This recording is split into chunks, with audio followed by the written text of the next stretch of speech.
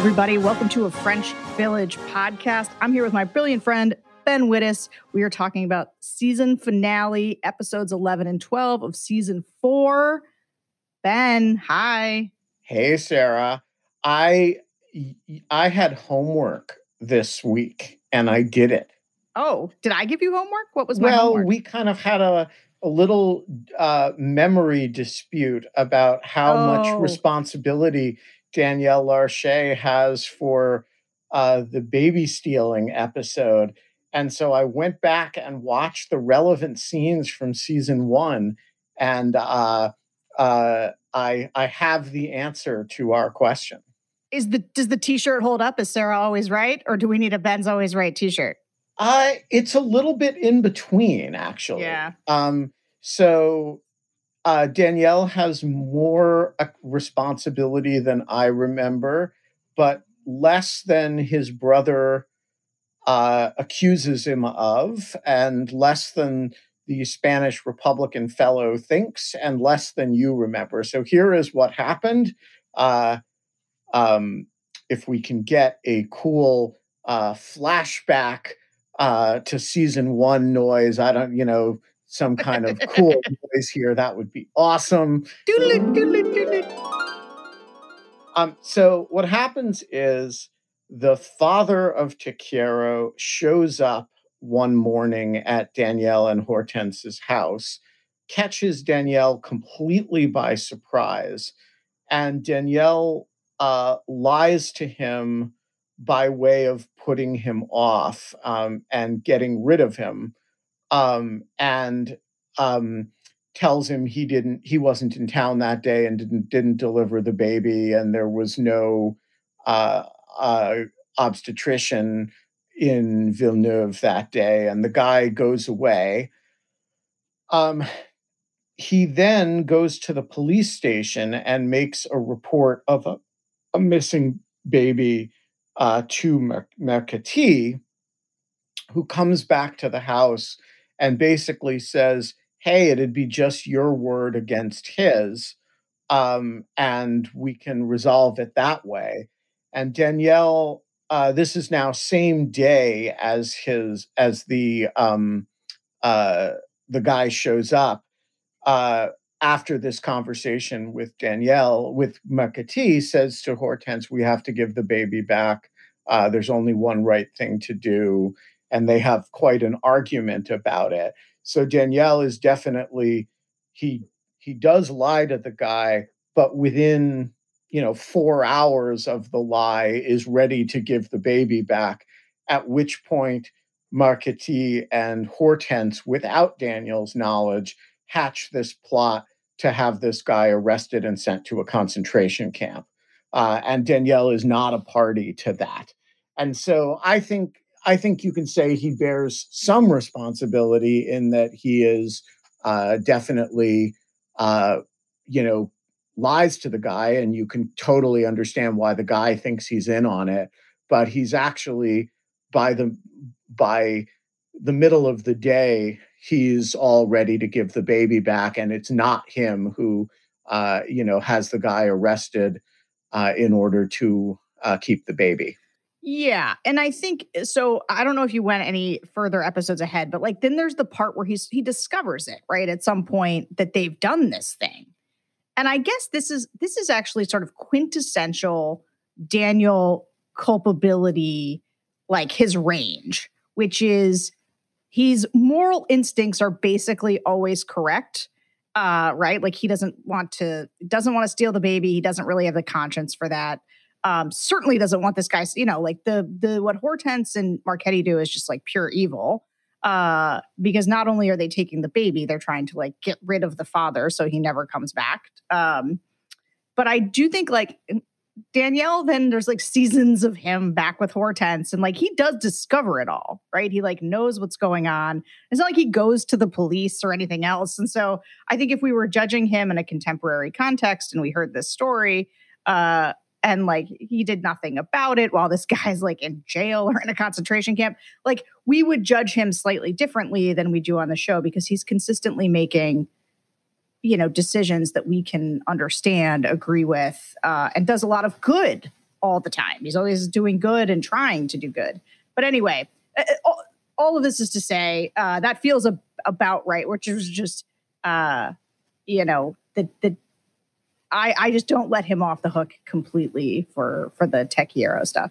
Yeah, so I agree with you. He is not blameless. On the other hand, when he is in that cell with his brother, and his brother accuses him of, says, hey, I talked to the Spanish Republican who was shot yesterday, and he says that you stole his baby and had him sent to a concentration camp with a corrupt cop. I do think Danielle would have legitimately got to protest, wait a minute, you know, that was Hortense. That was Hortense, Lady Macbeth over here. I may have lied to the guy, but I had nothing to do with sending him to a concentration camp. Fair. Yeah. Well, speaking of the cell, I think that, look, this is, I think as far as these last 2 episodes of season 4 are extremely interesting. They're somehow managed to be both filled with action, and yet not feeling action packed the way the last couple of episodes did. Like they unfurl kind of slowly. Although they have some of the best scenes in the entire show. The scene with Shasanya and Marcel hanging out, waiting to get shot together, and developing a strange love-hate relationship is a truly wonderful piece of filmmaking. So it is. So this is why throughout the season, you know, it's hard sometimes for me not to get ahead of myself, but like the parade of people that come through Marcel's cell is like a tremendous, like, it's just like plot, like it's like main character after main character sort of shows up. But I will say I do want to start with, I want to know how you feel, and it's not really a spoiler. Hopefully everybody's watched this, but like how you had said at one point that one thing you were deeply confident of is that both brothers Larche make it through, that they're sort of the moral center of the show. And I will tell you, up until these episodes, when I watched it the first time, I certainly had a kind of like main character bias toward Marcel and figured, but they're, you know, end of not even the end, in the middle of the finale, he and Chassan are executed together at dawn by Mueller and his firing squad. And so what did you make of, just overall, what do you make of the fact that Marcel, you know, season 4, we've got 3 seasons to go, is out of the picture? Well, so first of all, I think that it's courageous of the show, not in a Game of Thrones kind of, let's take glee in killing off our main characters with sudden brutality. But, you know, let's be honest, the odds of surviving the war as a resistance figure were not all that great. And the cheap thing for a show to do is to focus only on the people who do survive, you know, main character bias and all that. And the more honest thing to do is to straightforwardly kill some of them off. And I did not think that was what was going to happen with Marcel and Danielle. And I admire the show for actually staring it in the face and you know, being willing to say, hey, you know, 2 brothers who you might get attached to, who are strangely, given their actual relationship, quite attached to one another. You know, we're not going to tell you which one doesn't survive, but one of them doesn't end up surviving, and it's going to come as a bit of a shock when it happens. And, you know, of course, it shouldn't be a shock. He's, after all, under death sentence in a cell being held by the Gestapo. He's not, you know, he's not like done well for himself in life. But no, I was still surprised when it happened. And I was actually surprised that they went through with it and killed off Shasanya too.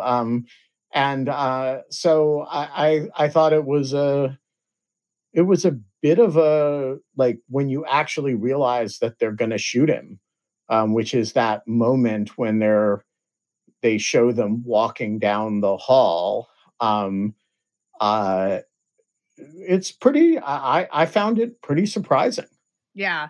And because the show is, trying, like Suzanne is sort of valiantly trying to get Lario to come up with some kind of a plan. And so I guess until the end, you're sort of like, does something happen here? Does the resistance show up? But yeah, you're pretty sure when they're walking that it's done. And in fact, I would say when they started sharing the Turkish cigarettes in the cell, I feel like that's when I knew they were done. Like, and your point about this great scene. So Chisanya ends up there. The episodes open with Chisanya doing sort of a tough guy interrogation thing of the townspeople trying to find Antoine. Of course, these are all the people who had him on the ground, were beating him up, and now he's got the upper hand, and they're all kind of cowering in front of him, and he's got a knife to a guy's neck. Marchetti kind of shuts it down, saying this is actually a bad way to interrogate people because you got to find people who actually know the answers to these things. None of these guys seem to actually know where Antoine is. But everybody agrees that the fact that they held this parade is deeply humiliating for both the French sort of Vichy government and the Germans. And so all they need is Antoine's head on it. Like their careers all depend on it. People not being sent back to Russia depend on it. And so the hunt for Antoine becomes sort of the centerpiece of all of this, as well as just sort of an extensive blame game, right? There's a lot of finger pointing, maybe not unlike what we're seeing right now with Afghanistan. Everybody's looking for who to blame for something and trying to, well, I don't know that they're the same, but I blame finger pointing's on my mind this morning. And so there's a lot of finger pointing going on. Mueller doing his best to track down both Antoine and a narrative that exonerates him from this being his fault. And they basically decide Chisanya is going to be the fall guy. And much like a bowl of mashed potatoes in the face, Mueller basically says, you know what? He was the mayor of the town. That means he's the chief of police. That means this is his fault. He sort of narrows down the fact that the calls were coming from the police HQ, and that means Chisanya is responsible. And he quickly throws him in a cell. And I'm not sure that getting Chisanya's death sentence off with doesn't sort of speed up Marcel's. Like they decide to do it together. But anyway, that's how they find themselves in this cell together. And Marcel's clearly been in there a long time. His best friend is this cockroach. He's named him. He's given him a home. But the scenes where Chisanya kind of walks in and they start talking. They know exactly who each other are. They know each other's political ideologies. And it's sort of a little similar to his conversation with Daniel, where like he's sort of grateful for the company, but he also wants to make sure that he calls Chisanya a fascist. And when Chisanya is kind of doing this, like, hey, man, what do you think happens to us after we die? Marcel is quick to say, I don't know. What do you think happened to all of those people you deported when they died? And he keeps, despite the weird kinship they do as two men who have decided they're going to die together, he also accuses him up until the end of the things that he did. And Chisanya rightly throws it back in his face. Of course, these are not Marcel's personal crimes, but says, dude, have you heard of the Moscow trials? The Great Purge. Marcel's, calls Marcel on his political blindness to the murderous violence of his own particular form of totalitarianism. And not a lot of people in the show actually do that with Marcel. But, Chisanya, horrible, murderous fascist though he is, actually calls him on it and says, we're both murderous, willing to, part of murderous authoritarian, totalitarian movements. I just admit it. And you don't, and you think you have the moral high ground. And And I actually think that's kind of the moment where Marcel kind of develops a weird kind of respect for him. It's not, you know, they're both there in the same cell. They're both going to be shot because of their political activities on behalf of horrible movements. They both believe in those movements. Shisanya actually barks at him at one point. Collaboration is the only solution. Like he like really believes his own. Like smoked a bit too much of his own load, but so has Marcel, and Marcel has looked Stalin in the face and seen Jesus. And, that's a special kind of delusion too. Um, and of course they're both, but at the end of the day, never the twain shall meet between their politics. They both would shoot the other one if they had the chance. And yet they're going to get shot together. And there's a certain camaraderie in that.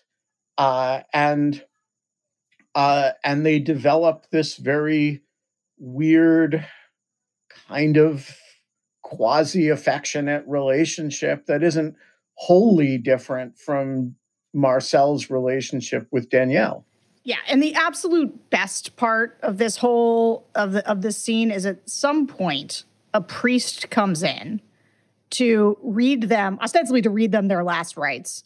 Or something, pray with them. And they both sort of simultaneously refuse the priest because as they both made clear, their higher power is politics to both of them. The things that they worship are kind of ideologies, and neither of them are much for the church or the higher power of the church. And so they both send the priest away, and then they both start laughing hysterically. And it occurs to me when I see this, that you basically don't see Marcel smile like ever, let alone laugh. He's such a sort of grim character. Occasionally with Suzanne, or occasionally you get like this half smirk with Gustav or something. But like he doesn't smile. He certainly doesn't laugh. And when he laughs, this like big laugh, he and Trisanya, I just like, first of all, he's like so handsome when he smiles, even all bloodied up. But it's some kind of moment. They found the thing that these two great movements have in common, other than murder, was atheism. Yeah. And, they are the two great validly atheistic political movements of the 20th century. And both of them in different ways waged war on the church. The Nazis in a very particular, weird sort of way that it's probably a rabbit hole we don't want to go down. But it is also the case, and it's been 20 plus years since I've read it, but in Eichmann in Jerusalem, Hannah Arendt describes, I believe, and again, please forgive me if I get this wrong because it's been a long time, but she describes Eichmann's last moment rejecting his last words. He basically says, I'm a Nazi. I don't believe in the church. I don't believe in an afterlife. And it's, a very pointedly atheistic last moment. And, Hitler himself at one point said, you kind of either believe in the Fuhrer or you believe in the church. And so these were like, it is quite right that both of them would have, and of course the Marxist tradition is fanatically atheistic. And so it's quite right that you'd have these two in a prison cell and they'd be arguing about whose murders are real and whose are fictions and whose are justified. And but the thing they could really agree on is that, first of all, some mass murders are necessary for history, and secondly, the priest can go to hell. Exactly. So the last sort of piece of this is that before he's executed, Marcel gives Muller a note for Gustav, which and I'll just say on this theme of sort of the strange respect that people have for one another, even though they want to kill each other, for just like being devotees of their political ideology. Like Mueller has said this about Marcel too, that he respects his father, or he says it to Gustav, that he respects his father fighting for his, political ideology. So as a gesture of respect, he does deliver the note to Gustav. The note says, I love you, be a man.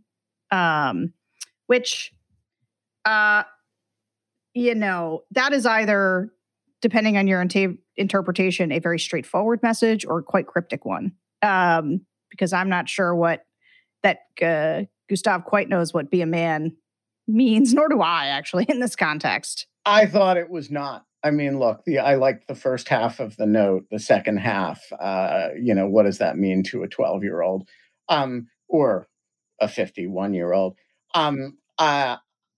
I thought the relevant sequence of events, I think, here starts in the previous episode, right, where Gustav has two opportunities to kill Mueller. One with a gun himself, and the second in the square when he could denounce him during the parade. And he doesn't do it. And then Mueller turns around and kills his father, having told him that he has a lot of respect for him. And then Mueller walks in with a note. Your father gave me this when I killed him. Subtext, because you missed your chance and didn't shoot me when you had the chance. And then you had a second chance and you didn't call me out to the parade. So, yeah, I have a lot of respect for him, but it sure didn't stop me from putting his ass in front of a firing squad. Here you go. Here's his note. And Gustav, who's got one of these very inscrutable, blank, traumatized faces, which is simultaneously super expressive and super non-expressive. I don't think I have any sense how he's processed this. We know he doesn't want comfort from his Aunt Hortense. We know he doesn't say anything to Mueller. But we don't know whether his reaction to this is sort of like, oh, well, good, at least he respects my father and delivered his note, or whether his reaction is, I didn't pull that trigger when I had the chance, and I'm not going to miss another chance, which is, I think, kind of what the show is setting up. But definitely going to be looking in season 5 for Gustav's revenge. It'll be as a 13-year-old, which is a little early in life to start a hunt for revenge. But I definitely think the finale episode set up the question of what's Gustav's longer term reaction going to be to this, especially because Mueller's effectively living in his house now. Yeah. And then there's one other, it's a good piece of foreshadowing. But there's one other sort of key thing that happens on the Chisanya front that I just want to note, which is that Janine comes to see him, and is, wants to get him out and, doesn't understand why he's there. And Chisanya, for whatever reason, I mean, I guess just giving her the full picture, wants to make it clear that this is a personal retribution from Mueller, who I sort of forgot or didn't have front of mind until he said it. He makes it sound like he slept with Hortense Larcher as kind of an affair, where we know he did it to. It was a little more of an extortion-y. Rapey kind of thing rather than an affair-y rapey kind of thing. Exactly. And we don't quite know how much Mueller knows about that part of it, because that part's never expressed to Mueller that we see. But he's right that is part of Mueller just hates this guy, and that was he already hated him, and then his wife having to go to him to help him is like even a bigger insult. So yeah, Mueller's calculation is really lizard here. This guy has his claws in me. I have an opportunity to make my Antoine problem diminish by removing the claws and stomping on his neck. I'm going to take that. I actually don't think Hortense has sex with Hortense is really top of mind for him right now. Yeah. Well, and what's great about this scene is Janine hears this and basically just walks out on him. And I would say that that is maybe the nature of transactional relationships, such as theirs, that they are not of the deepest level. Not that she should take this information and, be glad about it, but he is about to be executed. So, to the extent that she had real affection for him, one might think that she would, I don't still want to see him off in the right way, but instead she's like, no one's coming to help you, and I'm out. Yeah, I think there's also a connection here between this episode and the last episode where, Janine, who is, I don't know, the fourth worst person in the show, after Mueller, Shasanya, Hortense. Mercati, and Hortense, maybe fifth. I don't know, depending on how you. But she's really bad, and she is totally cold. Yeah. And she, in the previous episode, starts looking at Shasanya as a bit of a liability. That is, unlike him, she is able to see to the end of the war, and she thinks she's might at risk, quite rightly, thinks she's at risk of being strung up. And then she sees him get beaten up at the at the um at the parade. She knows, she goes behind his back to pay basically blood money to the resistance and I think part of her is looking forward and saying, um, you know, a year and a half from now or whenever liberation's going to be, am I better off with this guy or without him? Um, and the only thing that holds her back is that she is, in a bad people sex kind of way, attracted to him and, pretty into him. And, his, she's quite the fascist too, actually. Um, uh, and so then he cheats on her, and it removes that aspect of affection to the extent that she's capable of feeling affection. Um, and so what's left? Why save his life? It's only gonna endanger.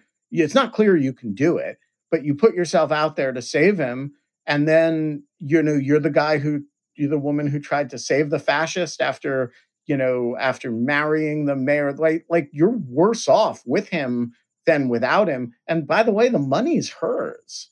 Yeah. And so and she's got enough problems because of her dad's being some kind of Vichy muckety muck.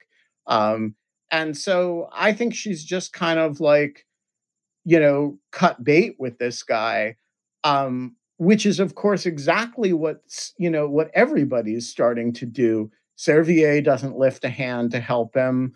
And in fact, Servier kind of helps the resistance escape in a way that we'll talk about later. Like everybody's now suddenly playing both sides.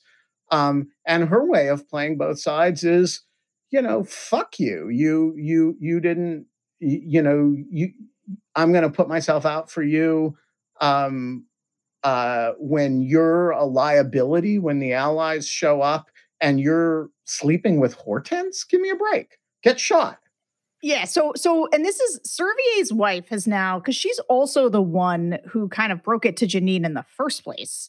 That is one smart lady. Yeah, that's right. And so this woman who steals all of Servier's fries, and she deserves those fries because she's the only one who can. They are so locked up in their bureaucratic prism. Like this is one of those kind of Trump comparisons you can make when like you're in an administration and you're like, but I'm here doing this. I'm making it better, or She's doing Mercedes Schlapp. Well, no, because Mercedes Schlapp never did the right thing and said, like, you got to get out of here. Like, Matt Schlapp doubled down left and right on this stuff. I guess that's right. I just meant just in terms of bloodlessly playing the angles. But yeah, you're right. They were more true believers. They were more Chassagne than Servier. Yeah, and I think that the just Servier's wife, whatever she's plugged into, she like knows. She understands like that they've all got to stop, they've got to shift what they're doing. And so she just must be hearing like through gossip or whatever. She's the one who's like, look, everybody, all the business people are paying.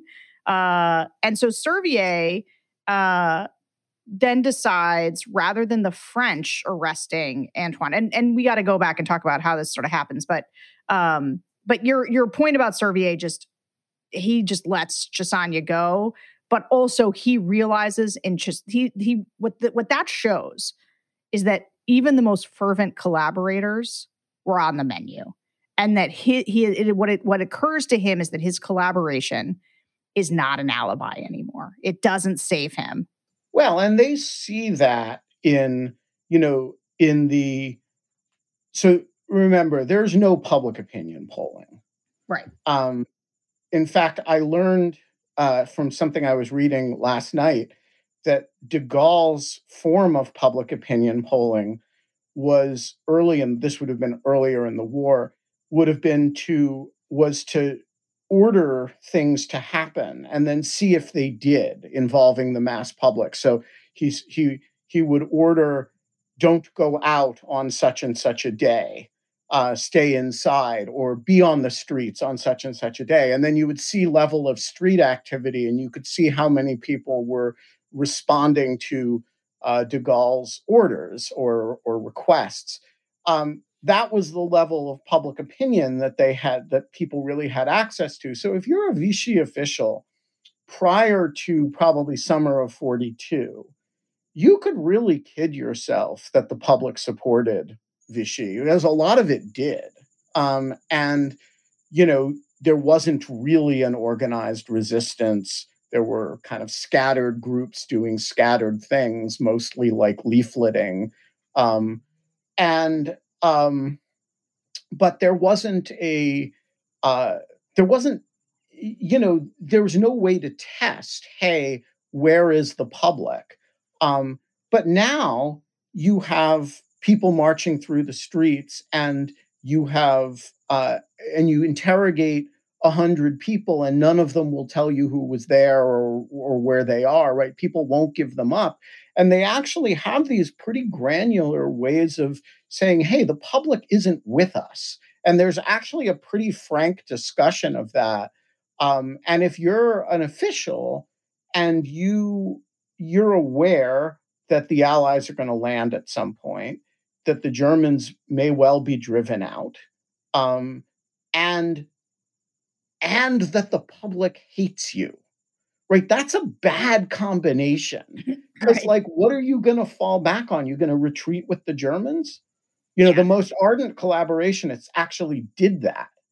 So like, what are you going to do? So if you're Servier, you start playing both sides, and Janine did it in the last episode, and Servier does it in this episode. Yeah, although I would say, like, to me, what struck me about Servier's move here, which is like, well, instead of the French police arresting the resistance, which I don't want to be the one who's got the resistance blood on my hands, so I'm going to hand them over to the Germans. I guess my thought on that was like, this is going to be a slight distinction without a difference, my friend. Like, I'm not sure this is the big move you think it is, but I think at the time, he's certainly trying to distance himself from anything that is anti-resistance now. Yeah, but his wife's point is even more sophisticated than that. Her initial point is, why do you want to be involved in this operation at all? The people hate you. You're going to kill a bunch of local boys. Yeah. What's in it? They love Antoine. What do you gain from crushing him? And he's like, we have to, because look, they're going to shoot Chassagne. Maybe I'm next. We actually have to deliver something. And her response is, okay, in that case, turn it over to the Germans, make them do it, so it's not a French operation, and tip off figure out how to get them to escape so the operation isn't even successful. She's really smart. And that's actually exactly what he does. He pulls back the French forces to give them room to escape. They all escape except 4 of them, who, end up performing the play for Muller. Not the greatest end of the season in my view, but okay. At least if you're going to perform that play over and over again, you should die as a result of it. Um, but he forces the Germans to take responsibility for the thing and makes the thing unsuccessful. And of course, thereby gives himself an argument if it ever comes to that. Hey, I was always, I was inside the government, and yeah, I organized some Jewish, deportations and some bad stuff. But when push came to shove, Antoine's alive today because of me, and that's probably even true. Yeah. Well, let's talk about the other sort of key plot point that's going on as all of this is unfolding. Which is there's really sort of two other tranches of things that are happening. One is the Lucien Barrios Marguerite situation, and the other is our resistance guys in the woods. So let's talk about Marguerite and Lucien and Barrios. So Barrios back from Lyon, wherever he was, and is stunned to find out that Lucien played a key role in this. Basically, just says didn't think you had it in you, but is proud of her, but is also now he's running the numbers, and he's like, who has to talk? I can see how this goes sideways for us. We probably have to get out of here. Like, there's probably no way that this doesn't eventually find its way back to us. And already, and sort of as he's saying that, basically cops show up. It's French police, which is a slight relief for them. And Lucien and Marguerite are being hauled in for questioning. And the broad strokes of this is that he basically stalls them while they go work on their story. And so when they get called in for questioning, they do well. They have the same story. They plan to say what they had for lunch, which is the lunch that they had the day before. And Marchetti just can't quite catch them in the lie. But then he does this cop move that I see in lots of shows. That is clearly something they must teach you, because I see it all the time, which is interview's over, we're exchanging goodbyes and pleasantries. And then at the end, there's sort of like, so this last thing, if you had this salad that you say you did of turnips, there's turnip peels in your trash, right? And they basically, for reasons of when trash is emptied, the peels would have been in there had they actually had the lunch that they said they had. And this leads Lucien, who, by the way, holds up quite well under questioning. She then takes a real story and a real sense of shame that she has about kissing Marguerite and turns it into their alibi. They couldn't have been seducing the guard or getting rid of the radio because they were making out. And it's a kind of a funny scene of Marchetti, Trent Lario's like, what are they talking about? I don't understand. Like, what are they saying happened here? And it did occur to me in this scene that for a devout Catholic, like all of the things that Catholics aren't supposed to do, have premarital sex, have an abortion, have lesbian or same sex. She's done all of them. Whatever. And so she's got a lot of it. Then she's crying. So she's quite, compelling in the interview. She sells it. She gets the benefit of all the experiences and all the guilt. It's right. it's perfect. And she unleashes the guilt, and so they're let go. But she is in a cell at one point with Marguerite talking about how dirty and bad she feels about all of it, and how she's also weirdly like, I love Barrios, which we all know to not really be the case here. It's more that's where she feels safer in this moment. Yeah, so this is a super complicated set of interactions, both with the cops and between the two of them, because Lucien clearly was into it and is not prepared to face that. Also, it is the fallback story that's going to get her off of suspicion of having participated in sabotaging the radio.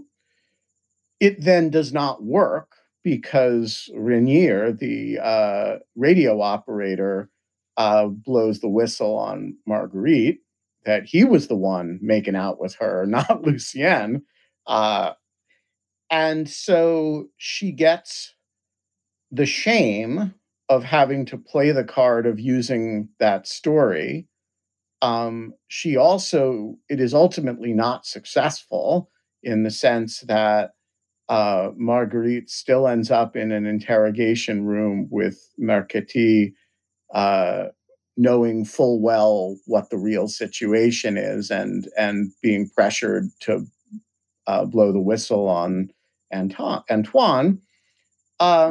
And of course, she ultimately cannot hide from Berrio either that it happened, about which Berrio is not especially stoic the way he was about Kurt, either because he's a little bit less tolerant of lesbianism than heterosexual sex, or because he is a little bit less tolerant of marital infidelity than he is of things that happened before he was in the picture. I quite like Berrio these days, so I'm going to decide it's more the latter than the former. But it is he is very hurt by it, and so I um I don't know. I'm more interested in your reactions to it than uh, in my own scattered thoughts about it. But it actually seemed to me like I thought it was a pretty intricate and upsetting set of plot developments, both from the point of view of the uh, pressure that the cops are able to put on people who are actually legit resistance. Marguerite is not a traitor. She's uh, uh, I'm sorry, I'm forgetting his name. The industrialist who does business with Schwartz and who Albert. What is his last uh, name? It starts with a C, and he has to die for it too.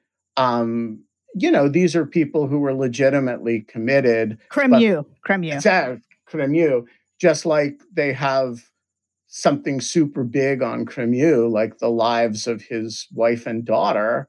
Um, uh, these people have Mercati has serious leverage on Marguerite, and it's I don't judge people. I only feel for people who crack under those conditions, and so it's I thought it was a very upsetting set of scenes. Yeah, I mean, so here the thing about Lucienne. So Marguerite and Berrio both love Lucienne. Lucienne probably doesn't quite love either of them. But both of them are sort of captive to their feelings about her in these situations. So for Berrio, I don't know. I don't fault him in the slightest for, I don't think that it's like homophobic of him or like that's what's driving it. It is like at one point he just says to Lucienne, like, I have no idea who you are. Like, I don't think I know you at all. And I think that that is a fair reaction to, he already knows that she is certainly fallible. Um, and, but it's like Marguerite under questioning says this too to Marchetti. She's like, Lucienne is stupid.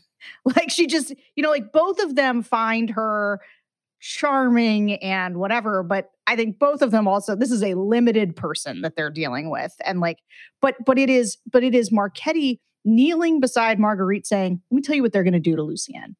They're going to rape her in front of her husband. And once they know you're into her too, they'll, in front of you too. And like, he puts these like horrible images in her head. And it is such a complicated, and sort of, it does crush your soul to watch her flip, because the fact is they just did risk their lives for this mission that she's now diming everybody out for.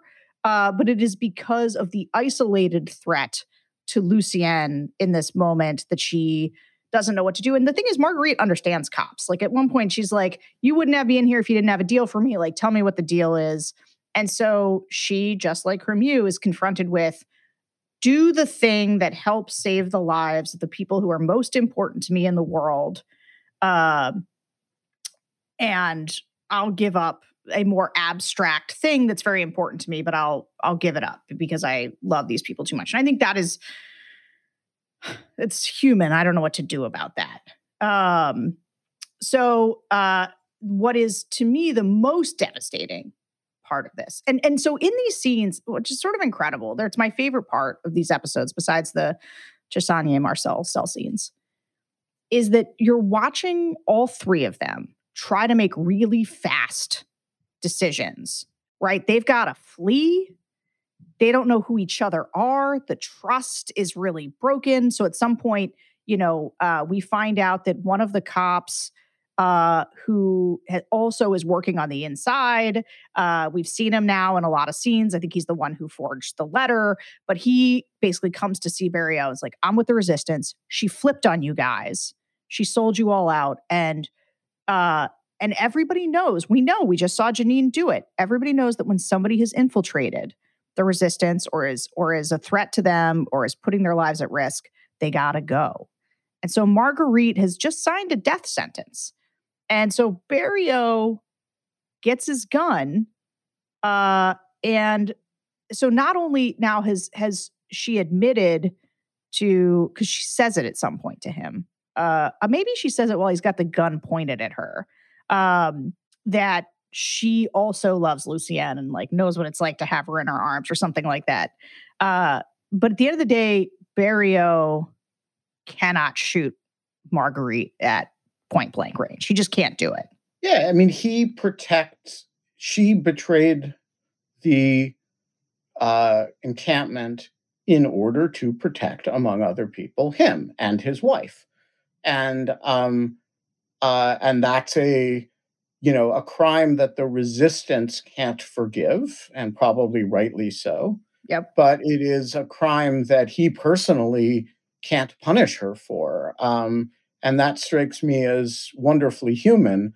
I do think, and again, I think Barrio is this character who starts out as a kind of clownish figure and a figure of some contempt and grows and grows and grows on you. And I think his handling of this whole season, but this episode in particular, he has exactly the right mix of emotions and responses. He becomes very Marie-like in basically just quickly doing the right thing. I do want to say that like Marcel in the cell, I have had during this recording an insect visitor, not a cockroach, a grasshopper. And you may have heard this grasshopper chirping earlier in the episode. I want to say that unlike Marcel, I did not build a home for it and defend it. I just vacuumed it up while Sarah was speaking with dispatch and Mueller-like efficiency. And so there will be no more chirping on this episode. That noise that was coming from that cricket noise, you're telling me that was one cricket? I thought you were surrounded by thousands listening to that. So, well, I thought there were some confused cicadas outside, but while you were speaking, my eye lit on a single cricket inside the confines of my little recording studio room here. And you saw me. I reached over with a little handheld vacuum cleaner and looked him up. Did not hold a trial for him, by the way. Didn't get him a defense attorney. No justice in the Wittes house. There is. I mean, he was simply summarily executed, and now the terrorism of the crickets has been alleviated. Yeah. So I just want to wrap up this the Lucienne Marguerite storyline, because what happens, and it's interesting. I don't know if you have an opinion on it, but like I said, they're all trying to think fast, so they're all making these kind of strange, not strange decisions, but like Barrio's got to decide whether to kill Marguerite. Marguerite's got to decide whether, they're all leaving together. And, is sort of taking Barrio's word for it that he's going to get her out of there until she realizes that's not happening. And then basically it's just like, she's just like, just shoot me, like do it. But he can't do it. However, at one point, Barrio sees the French resistance guy, it's Vernet. We see him on the way out coming to the school, and he says they're coming to kill Marguerite, and tells Lucienne, I'm going to distract him. I'm going to hold him off. Go warn her that they're coming to kill her. And Lucienne begins to run to where Marguerite is. And instead of going down to warn her, she hears these two girls, and we've seen the two girls before fighting over the doll.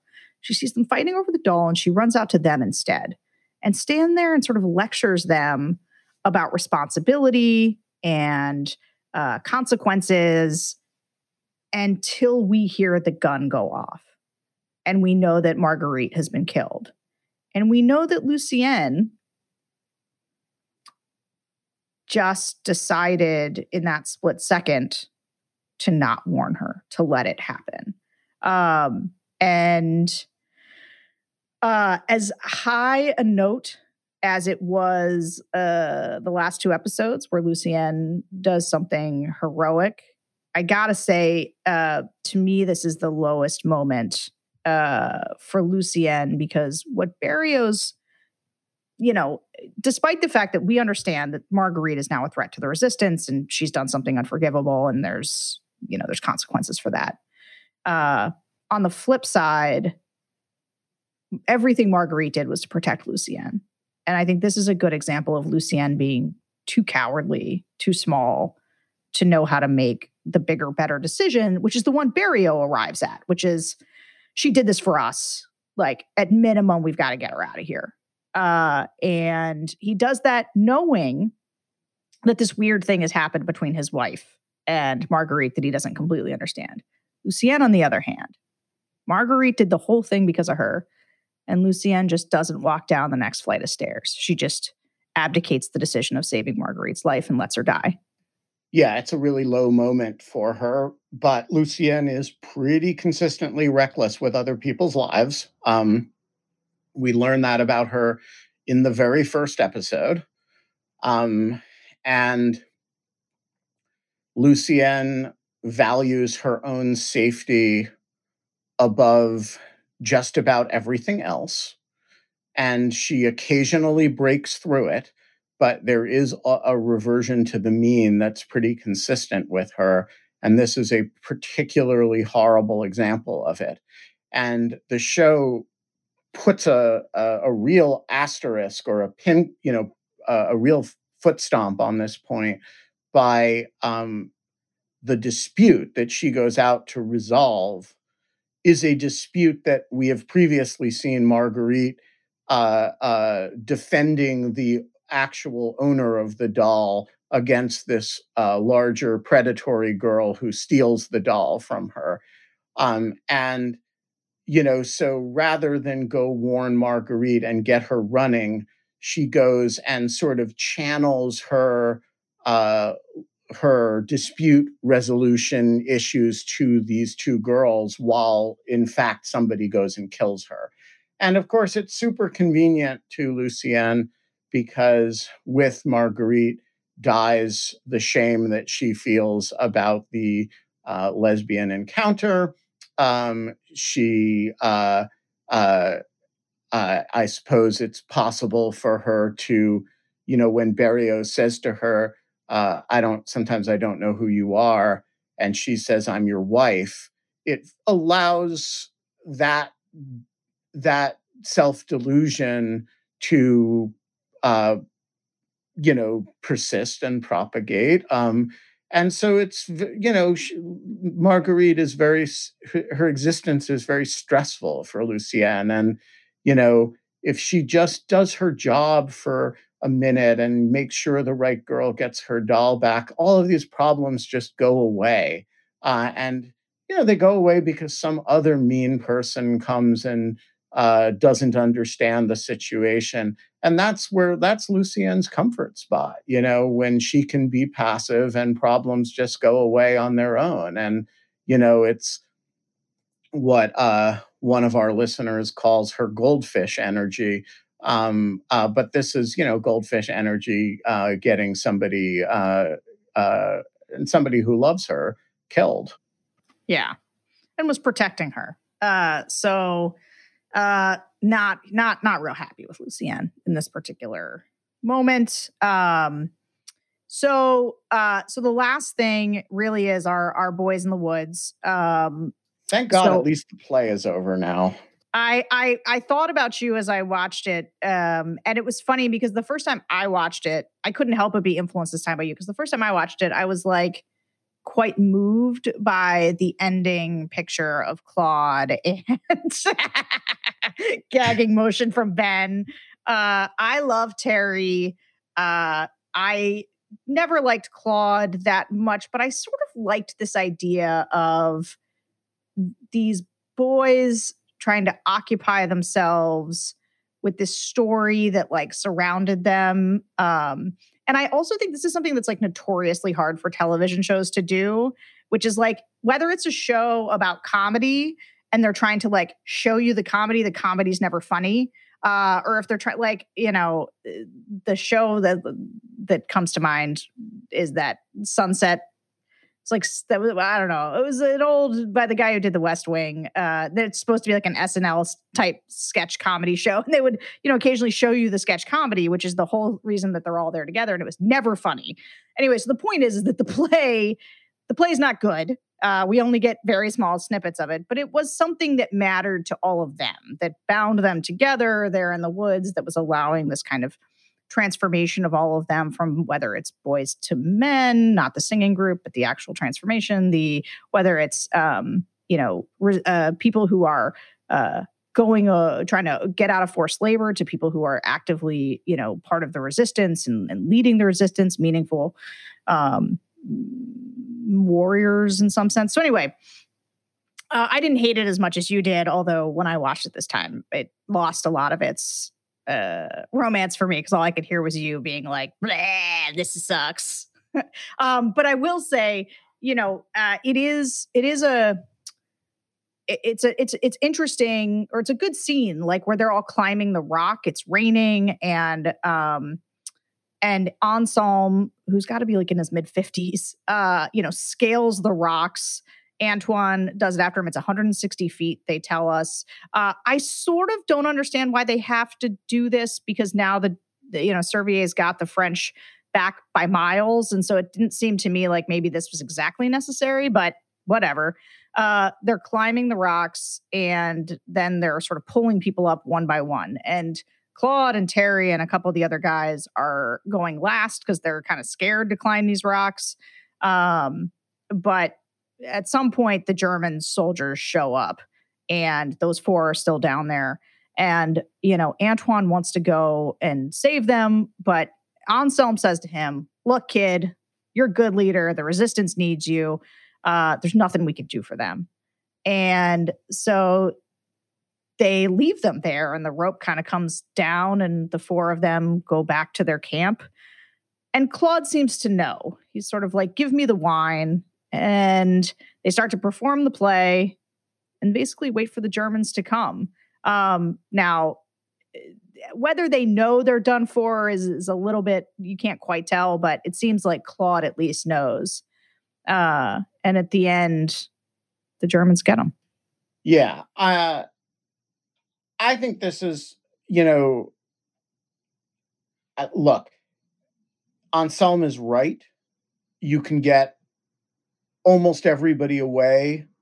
The Germans are literally within, a stone's throw of where they are. They can slip away, and or you can get everybody killed trying to get the last four people up the cliff. It's one of those heartbreaking situations that's mitigated only by the fact that at least we won't have to deal with this play in season 5.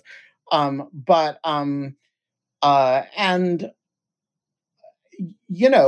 I think from a resistance point of view, the operation is a success. Marguerite betrays their location and they get everybody but 4 people out. You know, that's pretty good.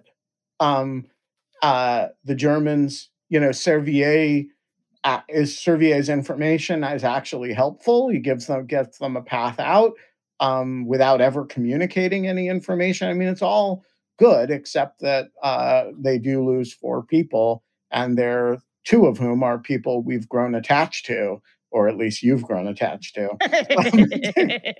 um, um, uh, and it's a super painful decision for Antoine, but he actually listens to Anselm, who's quite correct, and they get almost everybody out of there. And I think you are left with this sense, oh shit, some of our boys that we care about have gotten killed. But from a larger military picture, they protected the unit. And that's no small thing. Yeah.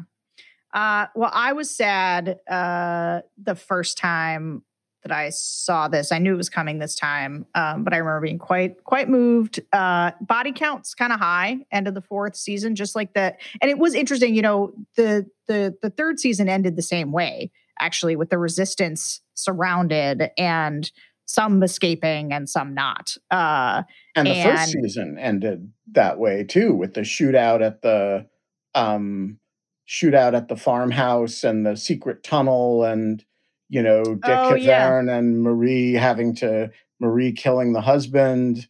There are a lot of bad narrow escape moments for the resistance people at the end of seasons.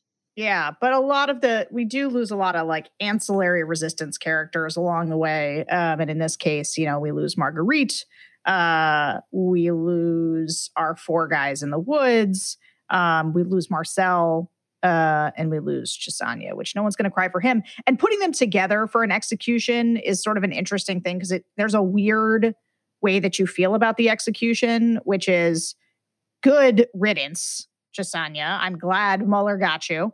And, sadness about Marcel, but also it kind of like, this is probably the right choice for the show to make, because otherwise it starts to strain credulity. And also, I'll just say that this slight flashback we've been getting the whole time, we see sort of completed in the moments of Marcel's death, where he remembers this time that Daniel took a beating for him, that he was doing something. Toy soldiers. Exactly, for stealing some of his dad like miniature figurines or something. And it is nice. It's something that the last thoughts on his mind was that his brother was a positive memory of how his brother protected him. And that his brother follows that up by following Suzanne's guidance that he should not be buried in the family plot, which would require a religious funeral, but should be buried, because Suzanne does not know about his waving away the priest, but intuits it and wants him buried in the woods. And Danielle accedes to that, though it's clearly important to him at some level that he be buried in the family plot.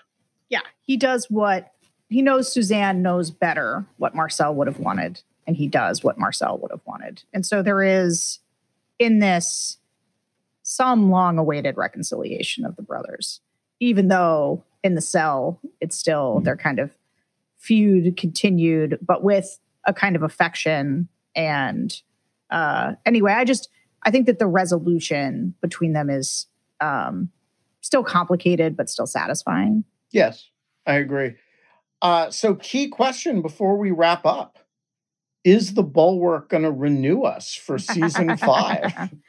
I think we can dispense with the theater and just say we're going to be back. So I will tell you, in case you're planning your calendar for the number of episodes. So season 5, we've turned a corner here. Season 5 is 12 episodes, but season 6 and 7 are 6 episodes piece. And so that leaves us with 24 episodes, about 3 months worth of episodes. And so, we'll be done before Christmas. But I'm excited about it. We will be back next week with season 5. Season 5. And until then, Idit, take us home. Nous nous aimions bien tendrement, comme s'aiment tous les amants. Et puis un jour